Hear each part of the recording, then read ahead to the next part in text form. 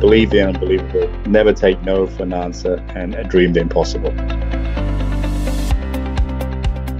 We're here with the one and only Tony Fernandes, CEO of AirAsia, also the owner of Queen's Park Rangers as well. And today we talk about entrepreneurship. Thank you so much for being here and for giving your time. You are a true inspiration when it comes to entrepreneurship. So thank you, brother, for coming. Well, thanks for inviting me, John. And looking forward to it.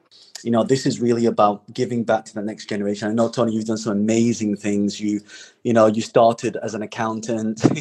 you went into the music industry, then into the airline industry. You know, AirAsia's now you've flown over 100 million passengers, over 20,000 staff, 147 destinations, 24 countries. You've done some amazing work, and you've really disrupted the disrupted, which is pretty amazing. So, Tony, do you want to give people just a quick, a little bit of background on who you are and what you do? A lot of people already know who you are, but there's also people who don't know your background, and I'd love to, have the audience listening know a little bit more about you. So if you just spend maybe 2 or 3 minutes kind of going through your background, that'd be awesome. Sure. I don't know where to start, actually. But thank you, John. Thank you for the intro, and nice to meet everyone. I started off after college as an accountant, realized that I really wasn't cut out to be an accountant, and I was a musician, wrote to every record company. Every record company rejected me, and one record company gave me an interview, which was Virgin. I got rejected there as well, and was walking out of the door, and Richard Branson was walking in, and I thought, look, shall I be a shy Malaysian, or shall I grab this opportunity? It's probably the first lesson in entrepreneurship, which is always, if there's a gift horse in your mouth, if there's an opportunity, don't think, just grab it. So I said something to Richard to get him interested in myself, and we started talking at the doorwell, and then he invited me for a cup of coffee. We were talking about Malaysia and all kinds of things, and suddenly he said, "Why are you here?" And I said, "I came for an interview." But I was rejected. And he said, "No, there's something special about you." And lo and behold, within the next hour, I was an employee of Virgin. So I was at Virgin for a couple of years. And one day Richard said he was going to start an airline. And I thought that was kind of crazy thing to do. So I resigned and left Virgin and joined Warner Music. And was in Warner Music for 12 years. Went through many mergers. Warner Music, and then Time Warner, and then AOL, Time Warner, and that was one merger too many for me. And cut a long story short, in 75 Rockefeller Plaza, I quit and sold my stock options.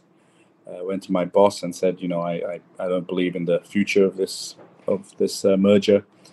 I want to leave. He was thrilled. He always wanted to get rid of me, because he thought I was after his job, and gave me a lot of money to leave.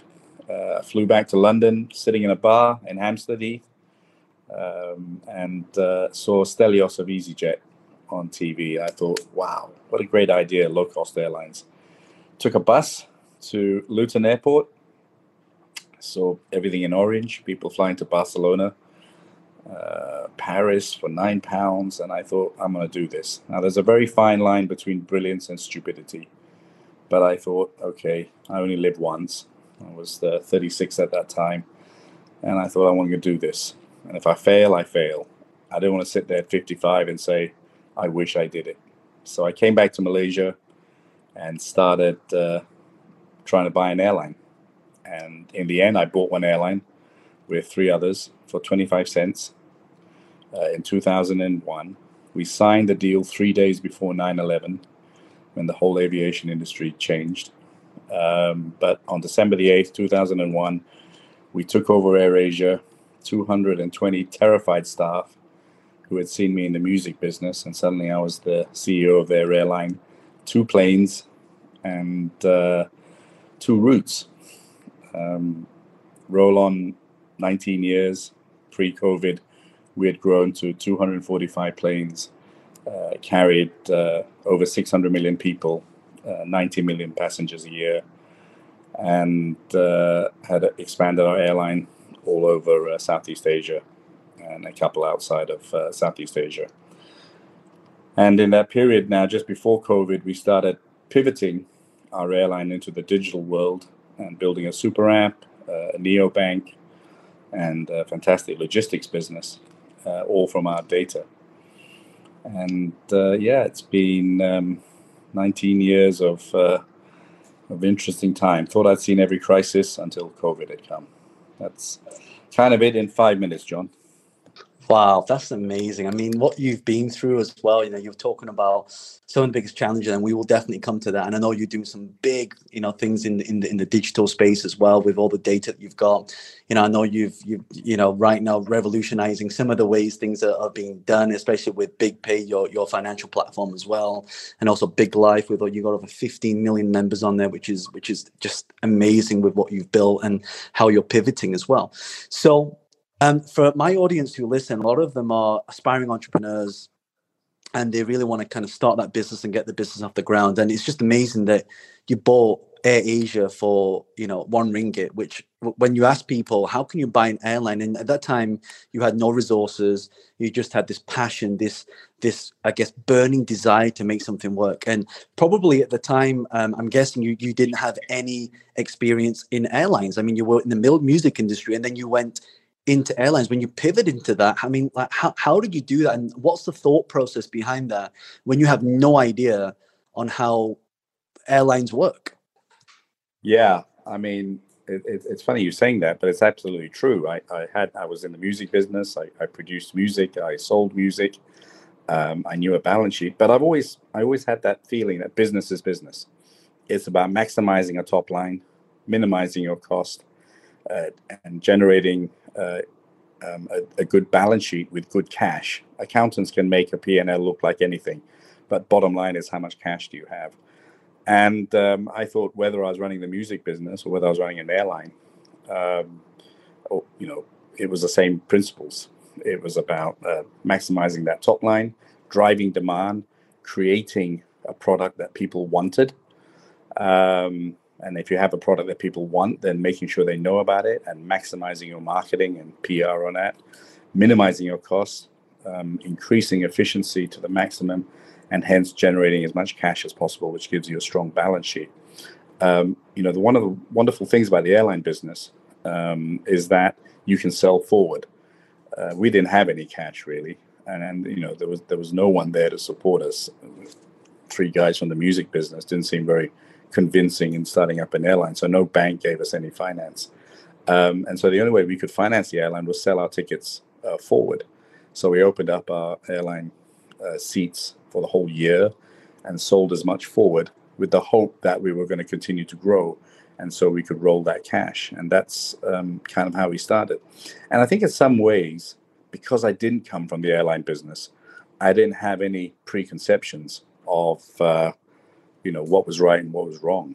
I came in with a very fresh mind, and I thought there was so many things in the airline business that was so complicated that if we just kept it simple, and we kept using this word KISS, keep it simple, stupid, we could increase our efficiencies dramatically, and that paid off. We ended up being the lowest cost airline in the world in our first year of operation, and generated positive cash flow from year one. But then I worked really hard. I would stay overnight. I'd learn how to change a tire on a plane. I knew all about brakes. I knew all about the engines. I went into the simulator to learn how to fly a plane. Not that I can, but I learned enough that a pilot couldn't fool me. And I worked hard on the culture. I thought the airline culture was so compartmentalized. But I think it was an advantage not to know anything about the airline business, but I don't think you can really be hugely successful if you just sit in your office. So I got my hands dirty. I was a cabin crew. I carried bags. I did everything to really understand the nuts and bolts of the industry. But the principles of business, whether you're running an airline, whether you're in the music business, whether you're in Nike, are all the same.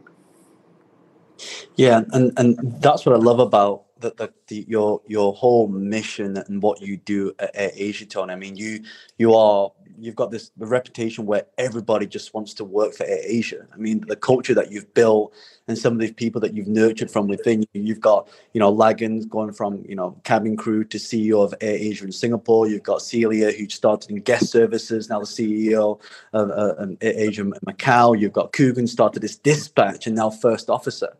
I just think it's so amazing that you have created this culture that allows your team to thrive. I mean, we have over 20,000 people as part of AirAsia. I just think that's huge culture. Like, one thing that you say and how you empower people is just amazing. I want to talk a little bit about that, as about your talent pool. A lot of businesses that start, they're always focused on sales. Give me the money.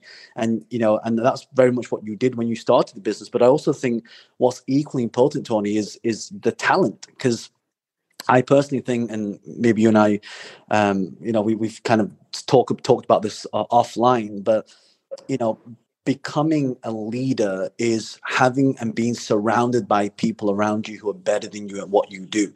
Like I wasn't the smartest kid in school. I was, dyslexic and didn't do well, but I still managed to take a company public. And that's because I'm surrounding myself with people who are smarter than me. So what's the thought process when you're starting a company and then focusing on the selling and building the business, but also at the same time, okay, I've got to get these great people to work with me? Yeah, John, I've got to say, you've really done your research. I'm very impressed. We really have, from the very beginning, focused on people and talent. I didn't have cash like many other companies, but I had a good product. But I thought my biggest asset, and it continues to be 19 years on, as we pivot from an airline into a digital business, is to surround yourself with great people. And I think the unconventional thing we did, and as an Asian company, it was very unconventional, is that we didn't say you had to go to Oxford or Cambridge, or you had to have 5 A's and whatever. We just said, if you want to be the best, we will celebrate you. And there were so many great talents that just never had a chance to be talented. Some were because of economics. They left school when they were 13 or 14. Some because they just never given a chance. So I think one of the great things we had, and you've mentioned some of those, is that we were able to turn raw diamonds into diamonds, and that we nurtured talent. The first big investment I made, actually, when we only had 7 planes and we had a little bit of cash, it was a big decision for me and my partners, but I worked hard on it, was to build an academy. Because I said, you can have all the metal you want, but if you don't have the right people and the right culture, we're kind of screwed. And it's worked in 90. And people said, yeah, you could have that kind of flat structure and you can be buddies with everyone when you had 200 people. How are you going to do it when you grow? We're 24,000 now. I don't know every single person in the airline like I used to when we started 19 years ago, but we're still a flat structure. We still dress down. We don't have offices. We don't really have titles. We haven't had a single industrial action in the 19 years that we've been in operation, not one. There's no unions, and it's a very flat, family-orientated culture, and it can be done. It's hard work, but I think running a company is 50% management. It's 50% walking around, knowing your people, supporting them, understanding their jobs, and we've worked hard at it. But what we didn't have in cash, we made up in passion and great people, and define the normal. When I was carrying bags in East Malaysia, I was talking to a young lad, and I thought, wow, you're super smart. And I said, look, why don't you become a pilot? And he said, oh, I left school at 13, etc. And I said, it doesn't matter. You're smarter than me. And we sponsored him to go through and take the pilot's exams. He got the highest marks in the Malaysian Flying Academy. And today, he's a captain in AirAsia. So he joined to carry bags, and now he's a captain, and he's soon about to be an instructor. And so we've been able to nurture talent, and now you've got an organization that everyone believes they can do anything in this organization. We took an intern in who became my assistant, who today has been promoted to head of e-commerce. And that is an amazing energy when you have a group of 20,000 people that feel that they can achieve anything in this company. And so you're so right, John. You can't put it in a balance sheet, you can't measure it. But I think one of the strengths of a company is the people and how you turn them from raw diamonds into diamonds, and how you are able to find things in them that they didn't even know they could do. I constantly hear from my staff, "Oh no, I can't do this. I'm not sure." But we know it's in them, and so we give them that chance. There were no female pilots in Asia, in Southeast Asia, when I took over, and I remember asking my chief pilot, "Why are there no female pilots?" And he came up with the most ridiculous answer, which can never be repeated in public. And I said, if a woman can run a country, she can certainly fly a plane. And at the last count, we had the highest percentage of female pilots of any airline in the world. And the other day was history. Captain was female, co-pilot was female, all the cabin crew were female, and the chief engineer was female. So it was a very historic time for me, and a very emotional time for me. So talent is that secret as an entrepreneur. What you may not have in cash, what you may have is a great idea, but it's the people that are going to execute that idea, and surround yourself with great people. I love that. In fact, what I love about what you do, Tony, is that in 2011 I had the privilege of sharing the stage with Richard Branson in Excel doing a keynote, and I look at all the work that he's doing when it comes to branding yourself. And it's funny, you tell that story where you walking out, and he said there's something in you, something special in you, and now look at where you are. And I even saw the post that you did where Richard actually worked for you for a day. How was that? Yeah, well, we both had Formula One teams, and we knew we weren't going to win anything. So we created our own. I mean, Richard is the master of publicity and the master of branding. And he said, "Tony, let's create a race between us. And whoever wins that in the whole season," that was the first season we were in Formula One. And he said, "Whoever gets more points, the loser has to be a stewardess on the other one's airline." So, if he lost, he had to be a stewardess on AirAsia. If he won, I had to be a stewardess on Virgin Atlantic. I won. I think he was thrilled I won because Richard loves dressing up as a woman. And I chose a nice flight for him from Perth to Kuala Lumpur. He raised extra money. We did it as a charity flight. We raised a lot, actually. And he shaved his legs for an extra £500,000, dressed up as a stewardess, and worked the plane for 8 hours from Perth to Kuala Lumpur. So I got my dream that my first boss finally got to work for me. I love that. That's amazing. And, I love how you're able to, there's a lot of CEOs, a lot of public companies out there, they don't really stress on social media. And I've checked out some of the things that you're doing, and I just look at the way you use social media, how you brand, how you market, and how you created that phrase that now anyone can fly.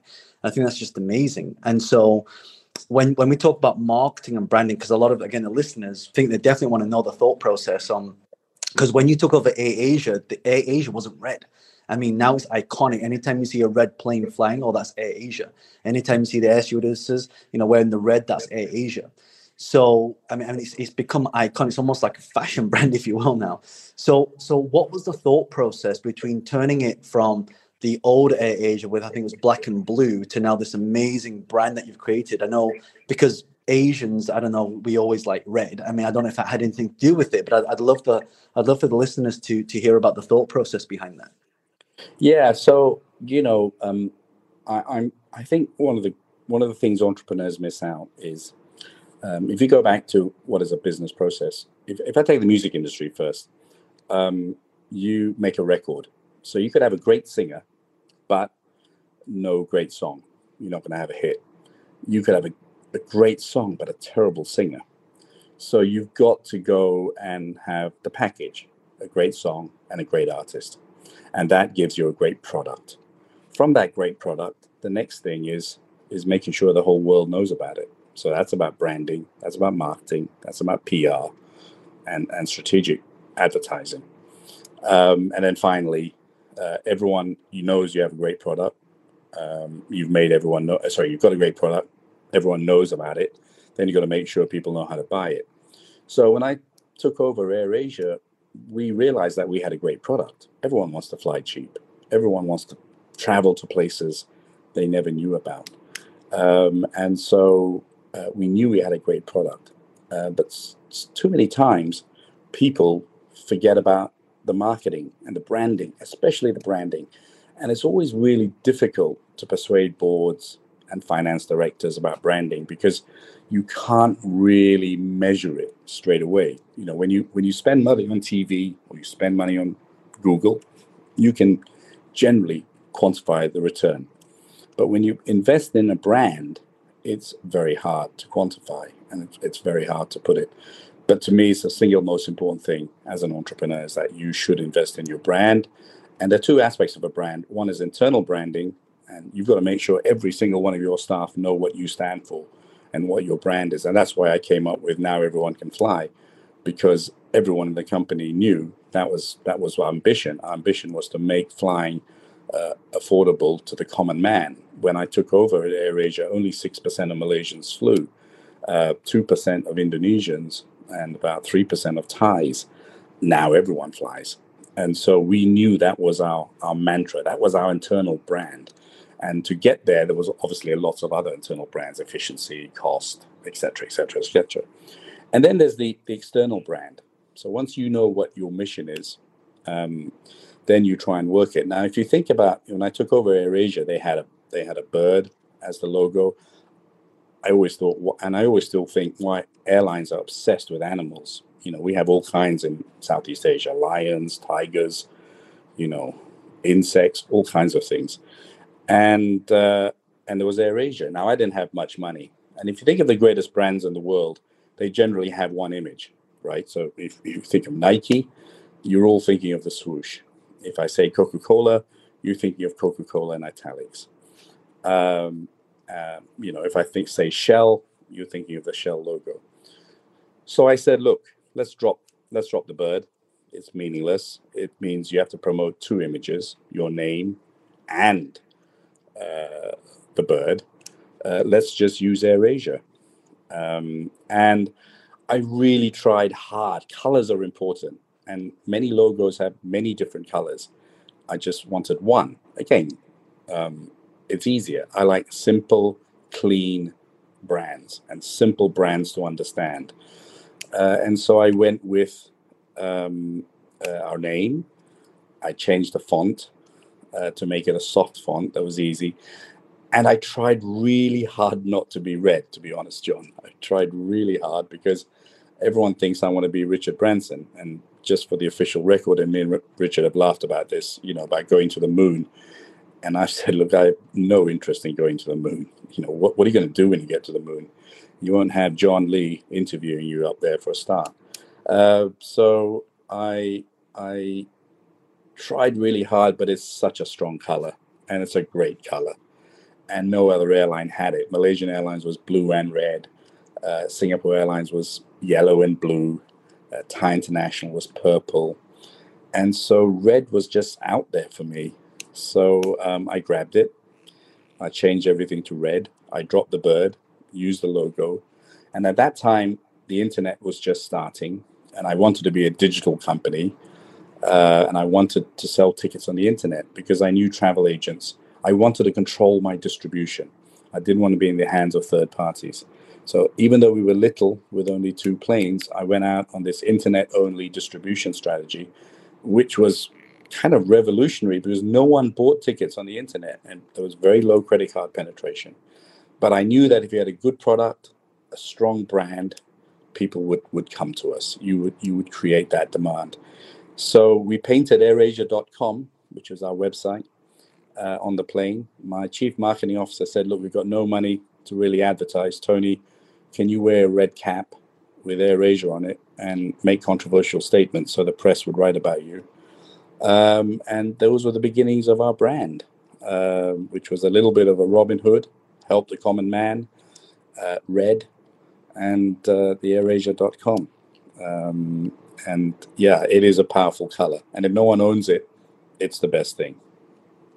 Well, I just love how you've branded that color as well, even the cover of your book. And by the way, for anyone who hasn't read Tony's book yet, go to Amazon and look up Flying High, and you'll see the front cover of his the front cover is black and white, but the cap is actually in red. And I just love that. I mean, it's just so masterfully and subtly done, and it's just very classy. I appreciate you leading the way in this. Tony, I want to talk a little bit about Big Pay.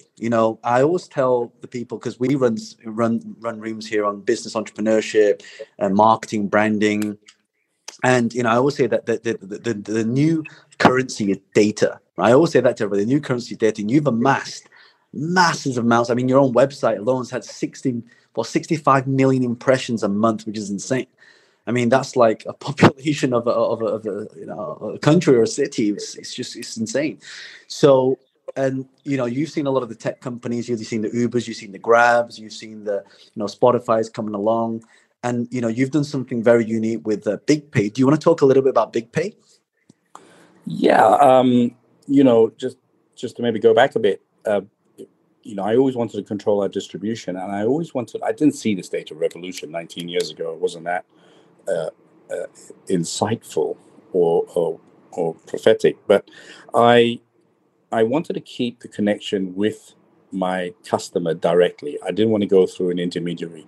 So we have fought really hard over 19 years to keep that relationship with the customer. So with the aim of actually selling more things to our customer was always the idea of selling hotels and ancillary income, etc. So that even today, after 19 years with so many great tech companies, we still have 80% of our business through our own channels.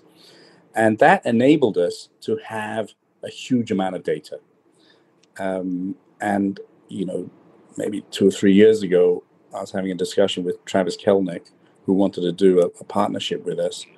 And I thought, wow, he's worth 20 times what we are. And yet he wants our data. And then I started this whole pivoting. And the first product we built was because, payment in an airline is complicated with so many different countries, so many different jurisdictions, FX, different payment methodologies, different levels of development of the banking system. And we decided to create our own payment system and created something called Big Pay, which is now evolving into a neo-bank. And because of our huge data, we were able to, in about 12 months, build almost 1.2 million customers. And it is now one of the most popular products in Malaysia. We've just launched in Singapore, and we're about to do it in Thailand and Philippines. And so out of airline data, we've created a financial product. And it's, again, matching the values of AirAsia, which is to serve the underserved, serve the common man. It's very hard to get a loan for the man on the street. And if they do, they pay ridiculous interest rates. And so with the kind of data we have, we also believe we can give really respectable financing. A lot of our people who fly us are migrant workers who pay extortionate fees to send their money back to their home country. So we thought we could do it much cheaper, which we do. And then there's a whole lot of our market that wants to, you see this whole crazy revolution of Bitcoin. But a lot of people want to invest some of their money. This younger generation want to invest. So we want to create products for wealth management. And finally, insurance is an area that most of our part of the world, because it's so young, is underinsured. And so insurance is not highly penetrated. So we wanted to make easy products. Has anyone ever read an insurance contract? No, because it's like in a 0.001 font. And does anyone trust their insurance company? Probably not. And so we have a radical solution of actually paying out, making it easy to claim, and making it easy to understand the contract in insurance. So we want to simplify financial services in the same way we simplified the airline business and grew the market. It's not about taking existing customers. It's about growing the market and serving the underserved. And also small, medium enterprises, giving them a financial product. And so that's how Big Pay was born out of an airline. It's amazing because one of the things that you said in the past, Tony, is that with tech, you now have the ability to beat the big boys and the big players in the market. What advice would you give to somebody if they're in business right now? How do they transition and pivot that into tech? Yeah. Well, one of the great things about being an entrepreneur and starting up is that you're at the front of the curve in terms of the latest technology, and you haven't invested in something which sometimes you're a slave to. So when I came into the airline business, we invested in the first kind of cloud in terms of an airline distribution system. The distribution system was in Salt Lake City, and our nearest kind of server was in Australia, and we were the first airline in Southeast Asia using the system. But it enabled us to be very nimble. And I think the first thing about when you start a business and you're new versus the incumbents is that you can get the very latest technology, which is generally cheaper than the incumbents, and you can react much quicker and build things much quicker. And so that's the same way. I'm tiny compared to Grab, and tiny compared to some of the banks who have launched neobanks. But our ability to adapt and change and build tech quickly, and also having the ability to use our data and build on our customers that know us, give us the ability to compete. So the similarity for me, people constantly are saying to me, how can you take on Grab? How can you take on Food Panda? How can you take on these big tech companies who have so much money? Or have big sugar daddies who are giving them huge amounts of cash. I think our ability to build our own channels, to reach our own market, use the latest tech, and emulate them is exactly what we did with AirAsia. Look, AirAsia wasn't my idea. It was Ryanair, EasyJet, and Southwest. And then the granddaddy was Southwest. He was Herb Kelleher was the founder of the low-cost airline. The founder of the super app was Meituan and WeChat in China, and Grab and Gojek and all these guys have had their own versions, and we come along and pick and choose according to our customer database. And so pivoting into tech now, to answer your question directly, John, is easy. If you can see an airline such as ours that's carrying 80 million people, but now feel confident to do food delivery, and today we launched our food delivery in Singapore, it's because of tech. And I think tech is a great leveler. And that's what entrepreneurs should be very excited about, that you could be anyone and do what we did in AirAsia. It was tech that got us to be able to compete with the massive Singapore Airlines, the most successful airline in Asia, if not the world. And yet we beat them at their own game in their own home market. And it's tech that's giving me the confidence to be able to take on some of these massive companies such as Grab, etc. So the beauty of tech is it's a leveler. Generally, you're going to get the latest generation, so you'll be one ahead of everyone else. And, you can move quicker and stealthier. And, it doesn't matter how small you are. You're looking at someone who came from the music business, who started an airline with two little planes, two little 737s, 3 days after 9/11, against massive state-owned airlines such as Malaysian Airlines, Thai International, Garuda, and Singapore Airlines, that was the most successful airline, in Asia, if not the world.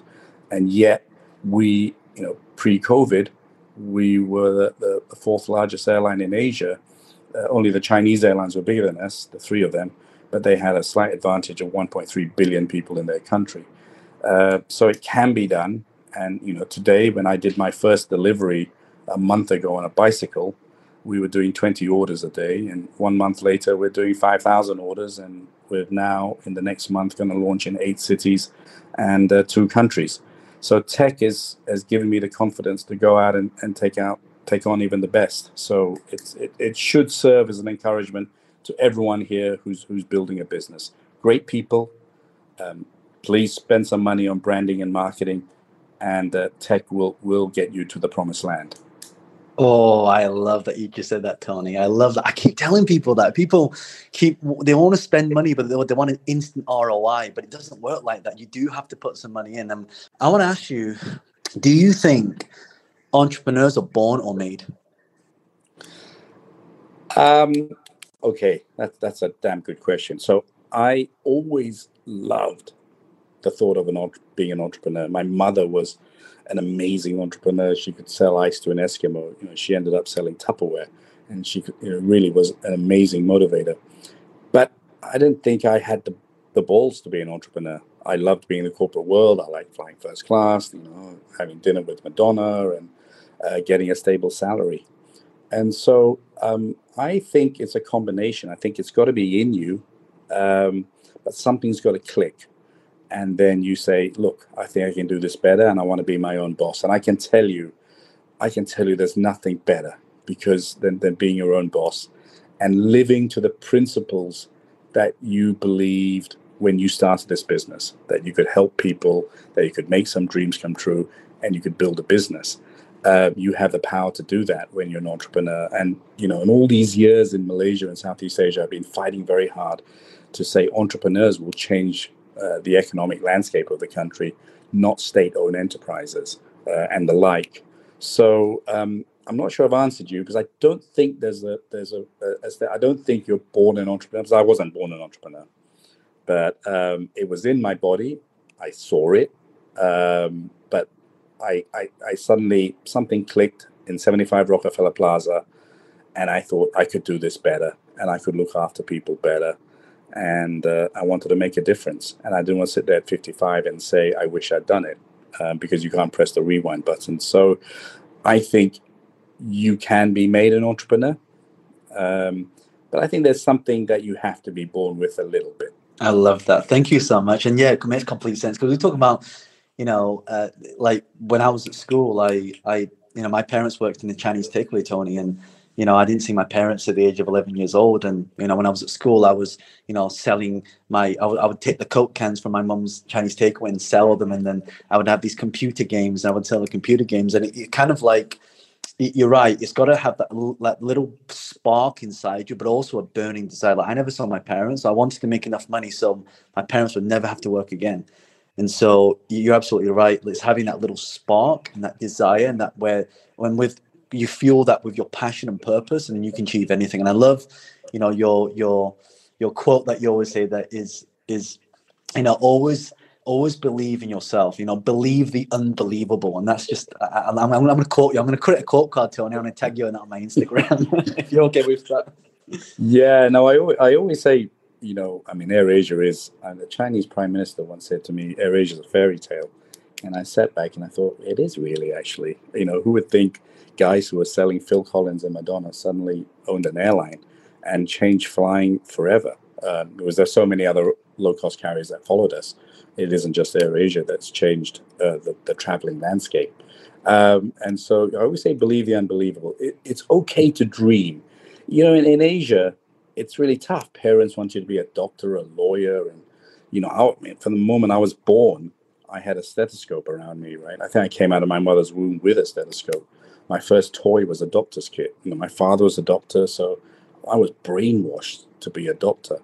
And but I had a mind of my own, and I was a rare Asian that was a little bit rebellious, and I fought the system in a very unpleasant way in some ways to my parents, but it turned out okay. So I always tell people, believe the unbelievable, dream the impossible, and never take no for an answer, because boy, you're going to be hit with many no's as an entrepreneur, and don't listen to anyone. Follow your heart, because it's easy. In Asia, you'll ask your grandmother, your grandfather, your friends, etc. And they're not going to give you the right advice, because they would have been the entrepreneur. So if you believe in something, go and do it. And if you fail, so what? At least you tried. Too many people worry about failure. And, you learn the most when you fail, actually. You don't want to make a habit of it, but failure is okay. And as I always say to people, and I've said it 2 or 3 times in this talk, you want to do it because you don't want to sit there at 55 and say, I wish I'd done it, because it's it's too late. You can't press that rewind button. QPR has been a mixture for me and my partner Ruben and Amit of some amazing highs and some amazing lows. But it's a dream come true for me. Someone that was listening to BBC World Service on the radio, shortwave radio. I don't think there's people old enough to know what shortwave radio is. And suddenly you're at the Etihad Stadium deciding whether we get relegated or Man City or Man United become the champions, or roll on a few years later, you're at Wembley Stadium, standing on the pitch with 45,000 QPR fans singing your name because you've been totally outplayed by Derby, but Bobby Zamora has put a goal in, and you're back in the Premier League. And yes, there could have been much better ways of using your money than buying a football club. But it was a dream. It was a passion from the days of reading Roy of the Rovers, and I was able to do that. So it's not always about success. It's about living your dreams and living your passions. What I love most about it, I mean, Tony, when I'm in Asia, I always fly to Asia, whether I'm going to Bali or Singapore or Malaysia. In fact, I'm actually half Malaysian. My wife's from Malaysia, cool. actually. Yeah, cool. So abakaba. Yeah, bye. So the one thing I love most about AirAsia, like this is before I was vegan, but when I wasn't vegan, I always used to eat Uncle Chin's chicken rice. That I'd order 2 of them every time I go on the flight, and it's just like that. That's why I bought the flights. The food's so good on the flight, so I appreciate you doing that, my friend. Understanding the product really intimately leads you to understanding the customer, and I think understanding the customer is the most important thing. If you know what the customer wants, and it goes down to John, many airlines spend a fortune getting chefs from all over the world to make their food on the plane, and it's generally rubbish, while we just made simple food that we knew people would like. And so I think, apart from what I said at the beginning about top line and the financial metrics of running a business, I think, and the branding and the marketing aspect, people relationships is critical. Our partners 19 years ago, whether it's General Electric, whether it's Airbus, whether it's Credit Suisse, are still our partners now. And our customers who flew us 19 years ago are still flying us because we have understood them. So I think the principles, and I think, both companies that you mentioned and you work for, Swan, understand the customer better than anyone. I think that those are the kind of key business traits of giving good product, but good product is not about what you want. And sometimes too many people make things of what they think you want. Make what people want, what the customer wants. So I think that's what's transcended everything that I've done. And obviously underlying everything is a real belief that branding is essential, and branding is more than just a logo. Branding is what you stand for. Branding is what your people stand for, and that the brand is from the CEO right down to the lowest level of the company. Everyone knows and lives that brand. And so I could spend 5 hours on brand, and I think too many companies miss the boat, and both the companies that you mentioned didn't miss the boat, and that's why they keep getting better and better and better. Because if your brand gets stale and tired and loses its customer, then it's the first step towards the end. I hope I kind of answered that. Yeah. So I mean that's the very basic principle at the beginning, was a low fare.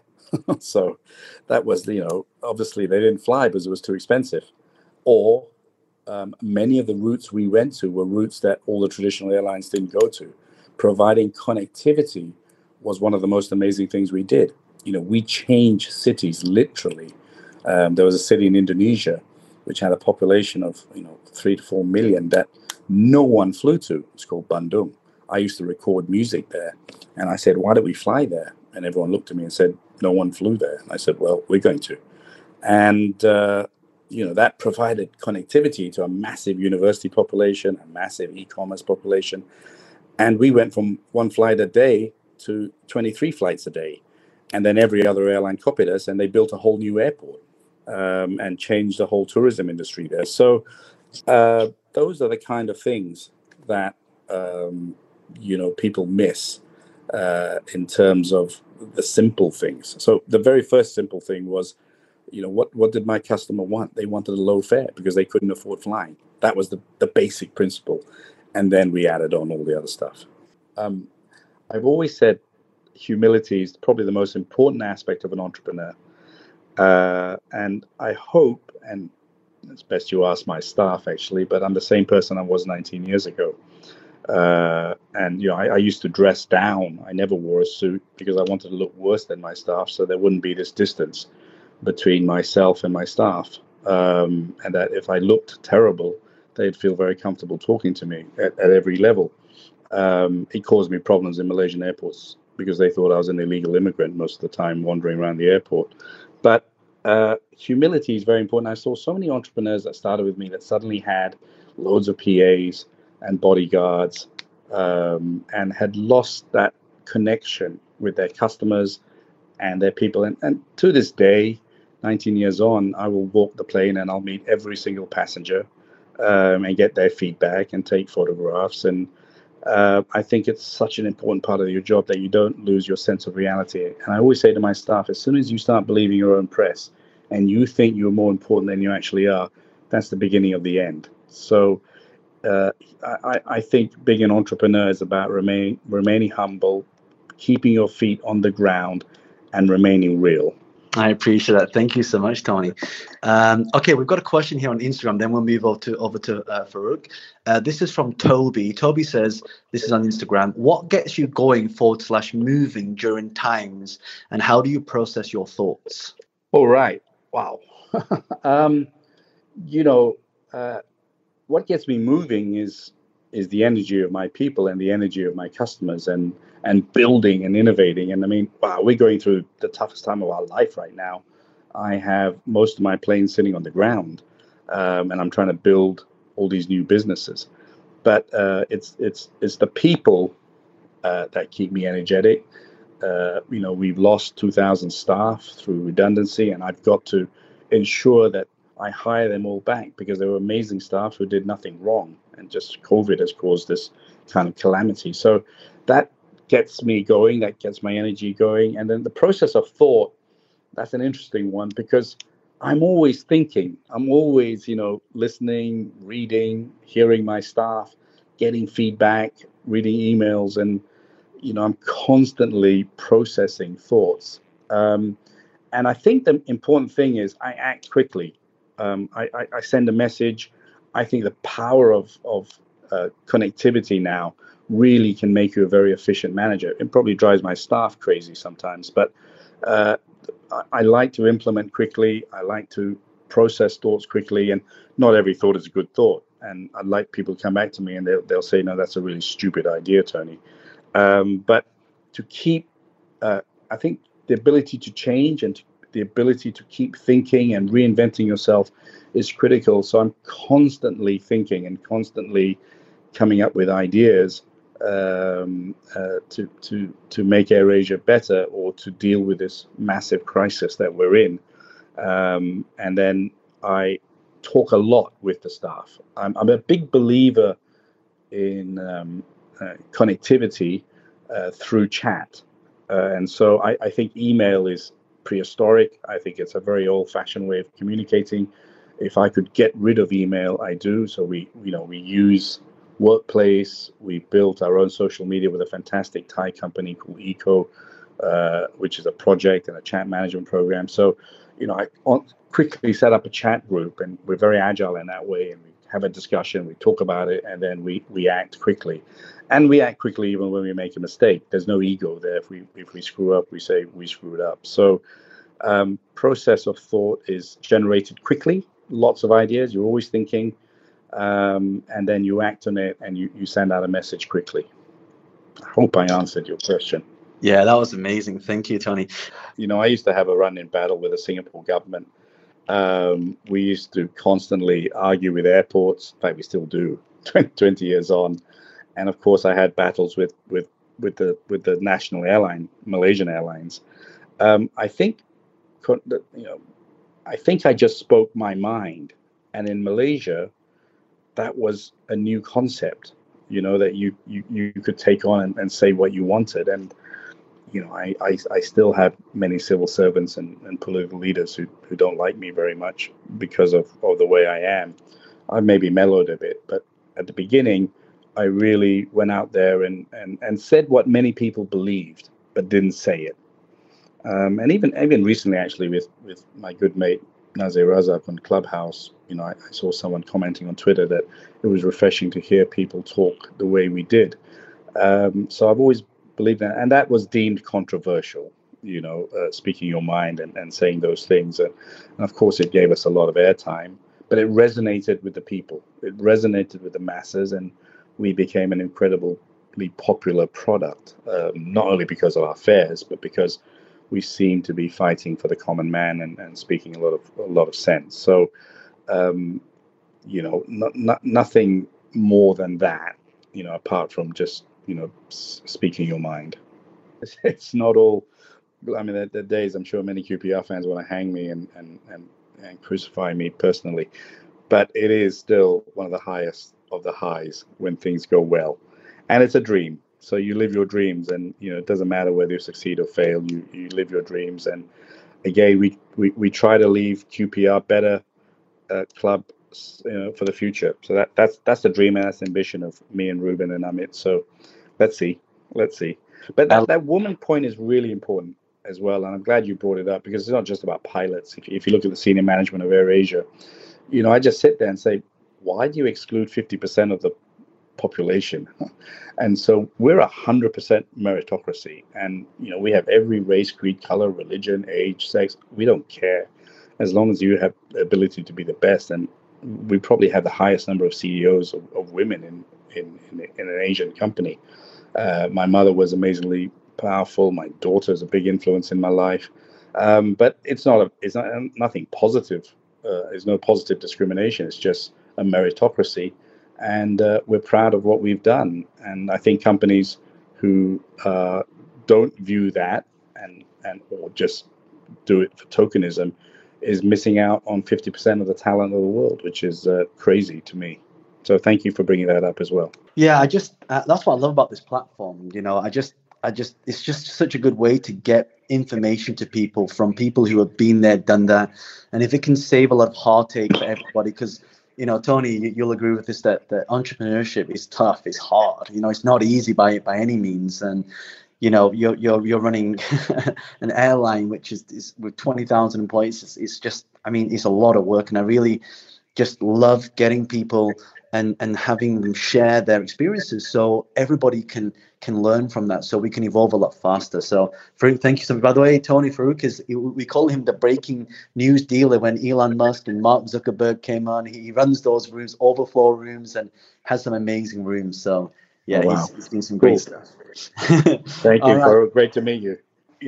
We're trying to do it in financial services now that John talked about, but there was one industry that I always kind of talked about, and because my dad was involved, I suppose, is the health industry.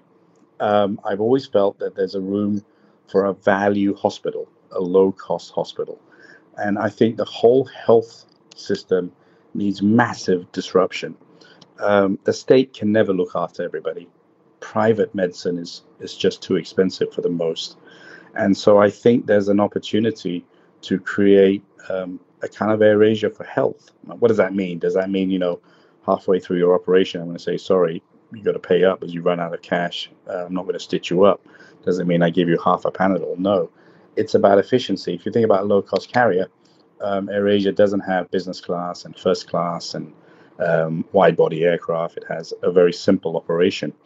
And again, hospitals try to do everything. And, really, 80% of people are having 20% of the diseases. So I think there's a huge opportunity to bring down health cost mixed with an insurance scheme to give much higher productivity and to give much better value to hospitals. You see elements of it in India with heart. You see a little bit with Orbis, actually, with eye surgery. And so I really think that the world has failed in looking after people properly, and COVID is a wonderful example, unfortunately. And I think that it is ripe for disruption, the health industry, from pharmaceuticals, from the cost of drugs, from the distribution of drugs, from the size of rooms, from the fact that doctors are almost a trade union and many things could be done by a senior nurse, down to the way they move you up in a wheelchair on a hospital bed. The bureaucracy of hospitals is amazingly wasteful. And so that's always been in my mind that there is a space for a low cost value hospital that could take away the pain from the state, because no state system has really been able to look after its people. That's a little bit more expensive than the state system, but still very affordable for the masses, and a lot cheaper than the private system. So that's been in my thought process. Appreciate that. Impact is when we started as a small little airline, our impact was one, create a company that is a meritocracy and allows people, allows us to turn them from raw diamonds to diamonds, and allows them to dream and reach their ambition. A company that really, really celebrates talent. That was the first kind of goal of ours. And that was impactful to the first 200 employees, who many of them are still with us. And then it was the impact of the tagline, "Now everyone can fly." And so it wasn't about, it was about bringing the cost down, but also, as I said, going to places that airlines just didn't go to, and providing that connectivity and allowing community. So, and if you think of, we had the tsunami in our part of the world, and no airline was flying to Aceh, and Aceh was the whole town was washed away. And I said to my guys, we have to connect that community. We have to find a way. And they said, well, what impact is that going to make? I said, it's going to make a massive impact, because it's going to tell them the world is coming to them, and the world can come to Aceh and help them. And I said, there are tons of volunteers who want to get to Aceh to help them, but there's just no connectivity. So we put the flight on, and very soon it was 2 flights a day, and it was exactly that little bit of impact created a massive impact to the city of Aceh, which had lost hundreds of thousands of people through the tsunami. And then other airlines came, and the city started to rebuild. So there are hundreds of ways, but you can always make an impact. You can always make an impact. And start small, and no matter how small it is, have a reason for existing that's beyond just making a profit. Of course, you have to make a profit, because then you won't be around. But go in there with the right reasons for starting out the business, whether it's to help people build their careers, whether it's to help your customers, and you can make an impact. But have that in your ethos. I mean, that's my belief. For me, I'm a very simple person, and I love life. I've had stresses like no one can believe. I mean, we lost an aircraft in Indonesia, which continues to be the worst experience of my life. You couldn't be responsible for losing people's lives in the record business, but in the airline business you do. And you sit there and think, why are you doing this? But there was a reason for that. And the way we managed it maybe changed many things. So for me, the meaning of life is really to get the most out of your life. Someone somewhere gave you an opportunity to have a life. You can, and for me, you're put on earth and you make the most of your time on earth. You try to be as impactful. You try to enjoy your life. You try to make a difference, and you have fun. I think it's much more positive. It's much better to have a positive view of life than a negative view of life. Many people just moan and groan and blame other people, but for me, it's COVID is here. We've got to live with it, and we just make the best of it, and we've turned a negative into a positive. So for me, the meaning of life is you've been given a life, make the most of it. Be grateful you have it, and be positive, and live every day like it's your last day, because life is wonderful. I am probably a bit overweight, and I've been sitting here thinking, as an over 55-year-old, that boy, I was given a nice body. I was a great sportsman in a different body, and I've kind of lost it. And I thought, someone gave me a nice body and I screwed it up. So I'm really, really determined to get my body back. Now it's tough.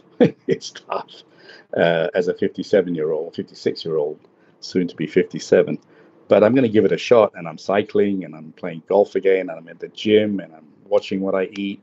So for me, the meaning of life is make the most of your life. Love that. And then actually, Tony, next time you're in London, send me a WhatsApp and we can go for a training session with one of my trainers here. So he'll definitely get you into shape if you want. Done. And we'll bring you down to Loftus Road. You said you were from Burnley, right? We got Charlie Austin back, who was at Burnley, and he's been a top man since he's come back from West Brom. So there's a positive, man, and there's a positive impact to the club. I love that. Yeah, definitely. I appreciate that, man. And I'm going to ask you as transparently as I can. There were so many mentors for me. Obviously Branson was an impact to me. Many business leaders, my own staff. I kept learning so much. So I don't think one mentor can really get you there. And so, I've always said at AirAsia that many Asian companies, it's like the top 10 decide everything and the rest are implementers. But I rather have, 20-odd thousand brains working for me. So I get inspired by things every day and people every day. So I have so many mentors. And Tony Fernandes is what I am as of now, and there's still so much to learn, is a culmination of learning and asking and talking. And, just over the last few days, I've been reading about John Lee. And he's given me a lot of inspiration, and just his energy and drive on Clubhouse and his passion to get people involved is inspirational to me. So no one mentor. Life is really a mentorship. You keep learning as long as your mind is open and you don't lose your humility and you're willing to learn from anyone. You keep getting mentors, and I keep having mentors. And John's a new mentor. I was reading about Swan, what a great name, by the way, and Farouk. So every day I learn more and more about people, and I get inspired. So I never stop having mentors. And I think mentorship is the most important thing. The day you stop learning is the day you die. So, I don't have particularly one guy, but a whole host of people. If you can look at Ryan, and I mean, the first low-cost airline I flew was Ryanair. I came to Dublin, met a future partner of mine, Conor McCarthy. I stayed in the Clarence because I knew the guys who owned the hotel. Got completely drunk in the kitchen, and the next morning flew on Ryanair, and thought I would land in Paris, and was actually in Beauvais, which they said was Paris, which is about 100 miles from Paris. Yeah, correct. So, but I was blown away by how O'Leary ran it. And so to answer your question very quickly, simplicity and common sense and avoiding complexity and focus. So, to run an airline which has first class and economy, and 1 minute you have an A380 and the next minute you have to worry about a turboprop, is a massively complex business. And that's why airlines have been very low returners of capital versus low-cost carriers that have a very simple model. So in one major point, it's simplicity. And then I think in AirAsia's case, culture was so important. So important in terms of the fact that our staff have the highest productivity because they have the right culture, the best communication. Our pilots are as close to engineers. In many airlines, pilots are one gang, engineers are another gang, cabin crew are a third gang, and so on and so forth. So I think culture is critical in AirAsia's case. So simplicity, culture would be the two things in my mind, Paul. And you have an amazing and wonderful country, which I owe a lot to.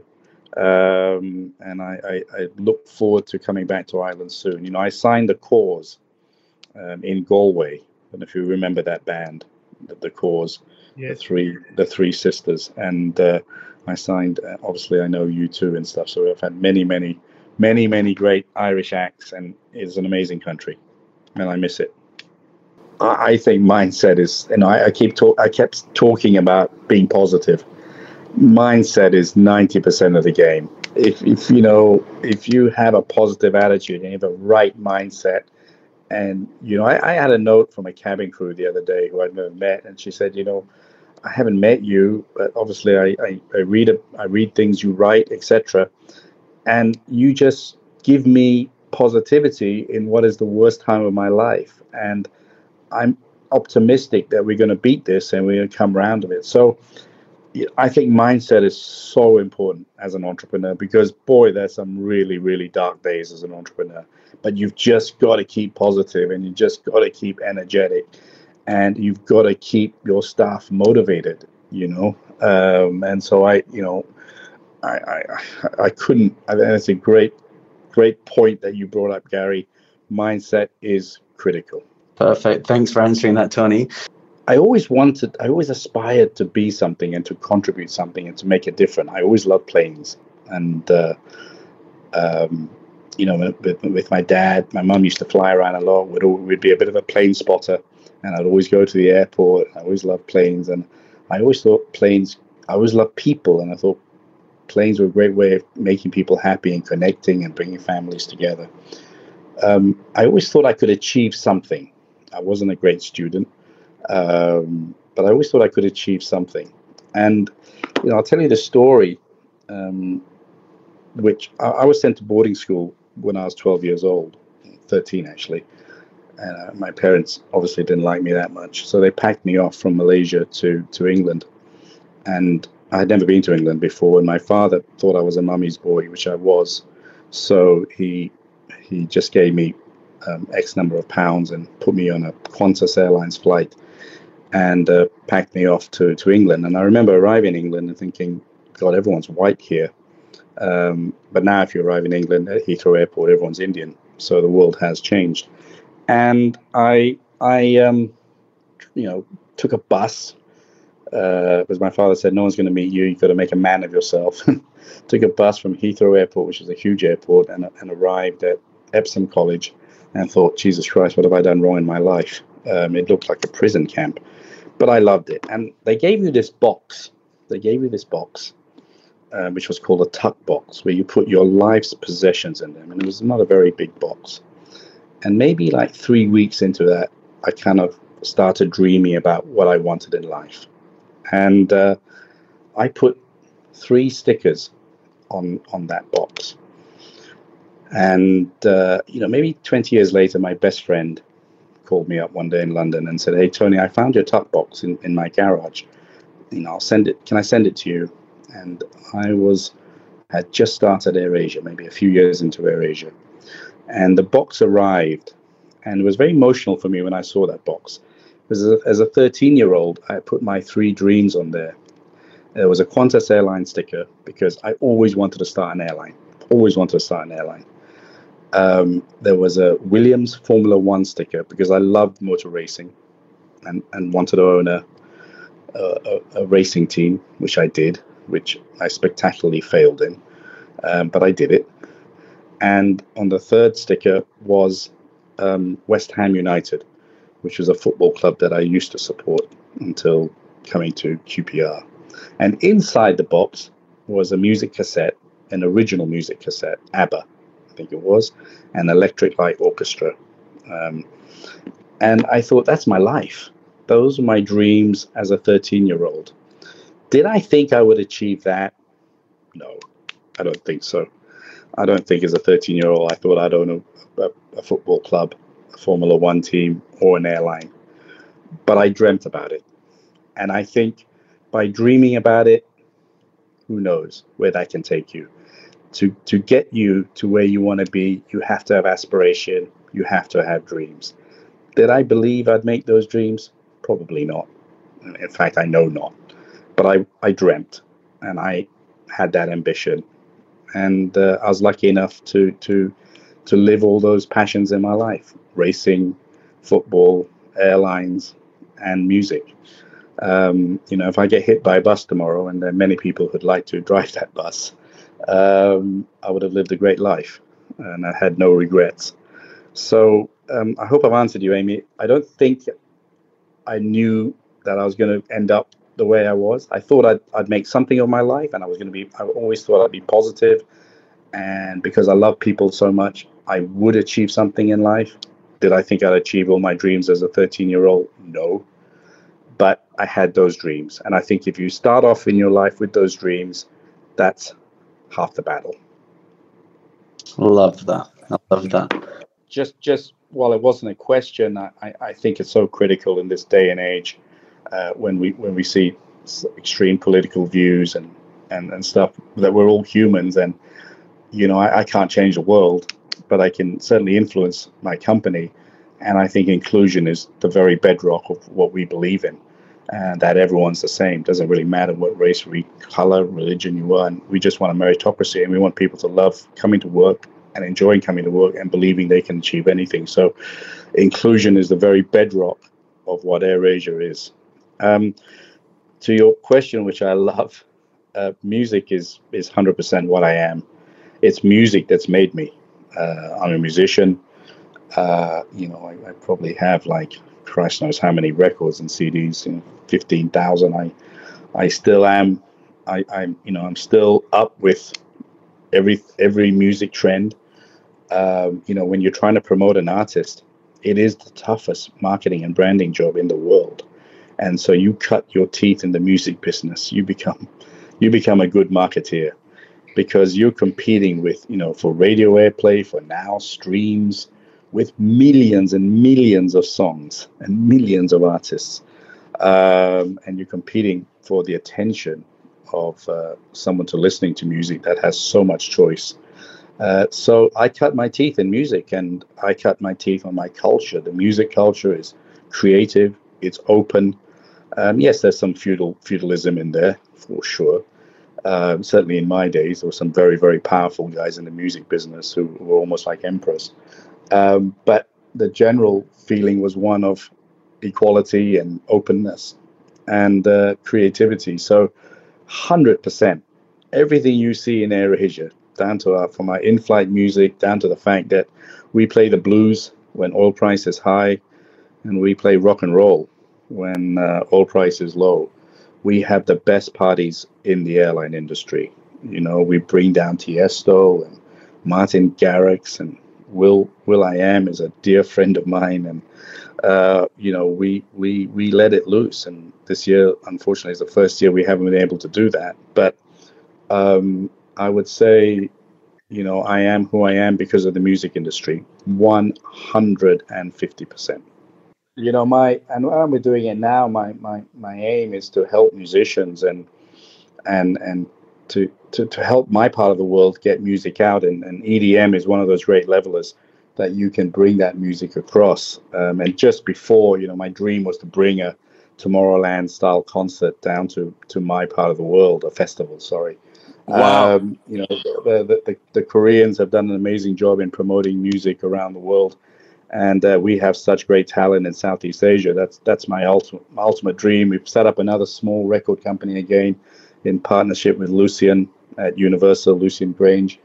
And, we dream big, but music is my life. And AirAsia is very much a musical airline, as much as an airline. So, Tony, I just want to say thank you to you as well. I mean, I know it's super late for you out in Asia right now, and I so appreciate your time in doing this. Tony, we're going to give you the final words to, I guess, what's your words of wisdom to everybody? And what words could you say to them to just really leave them with that power to execute and to just follow their dreams?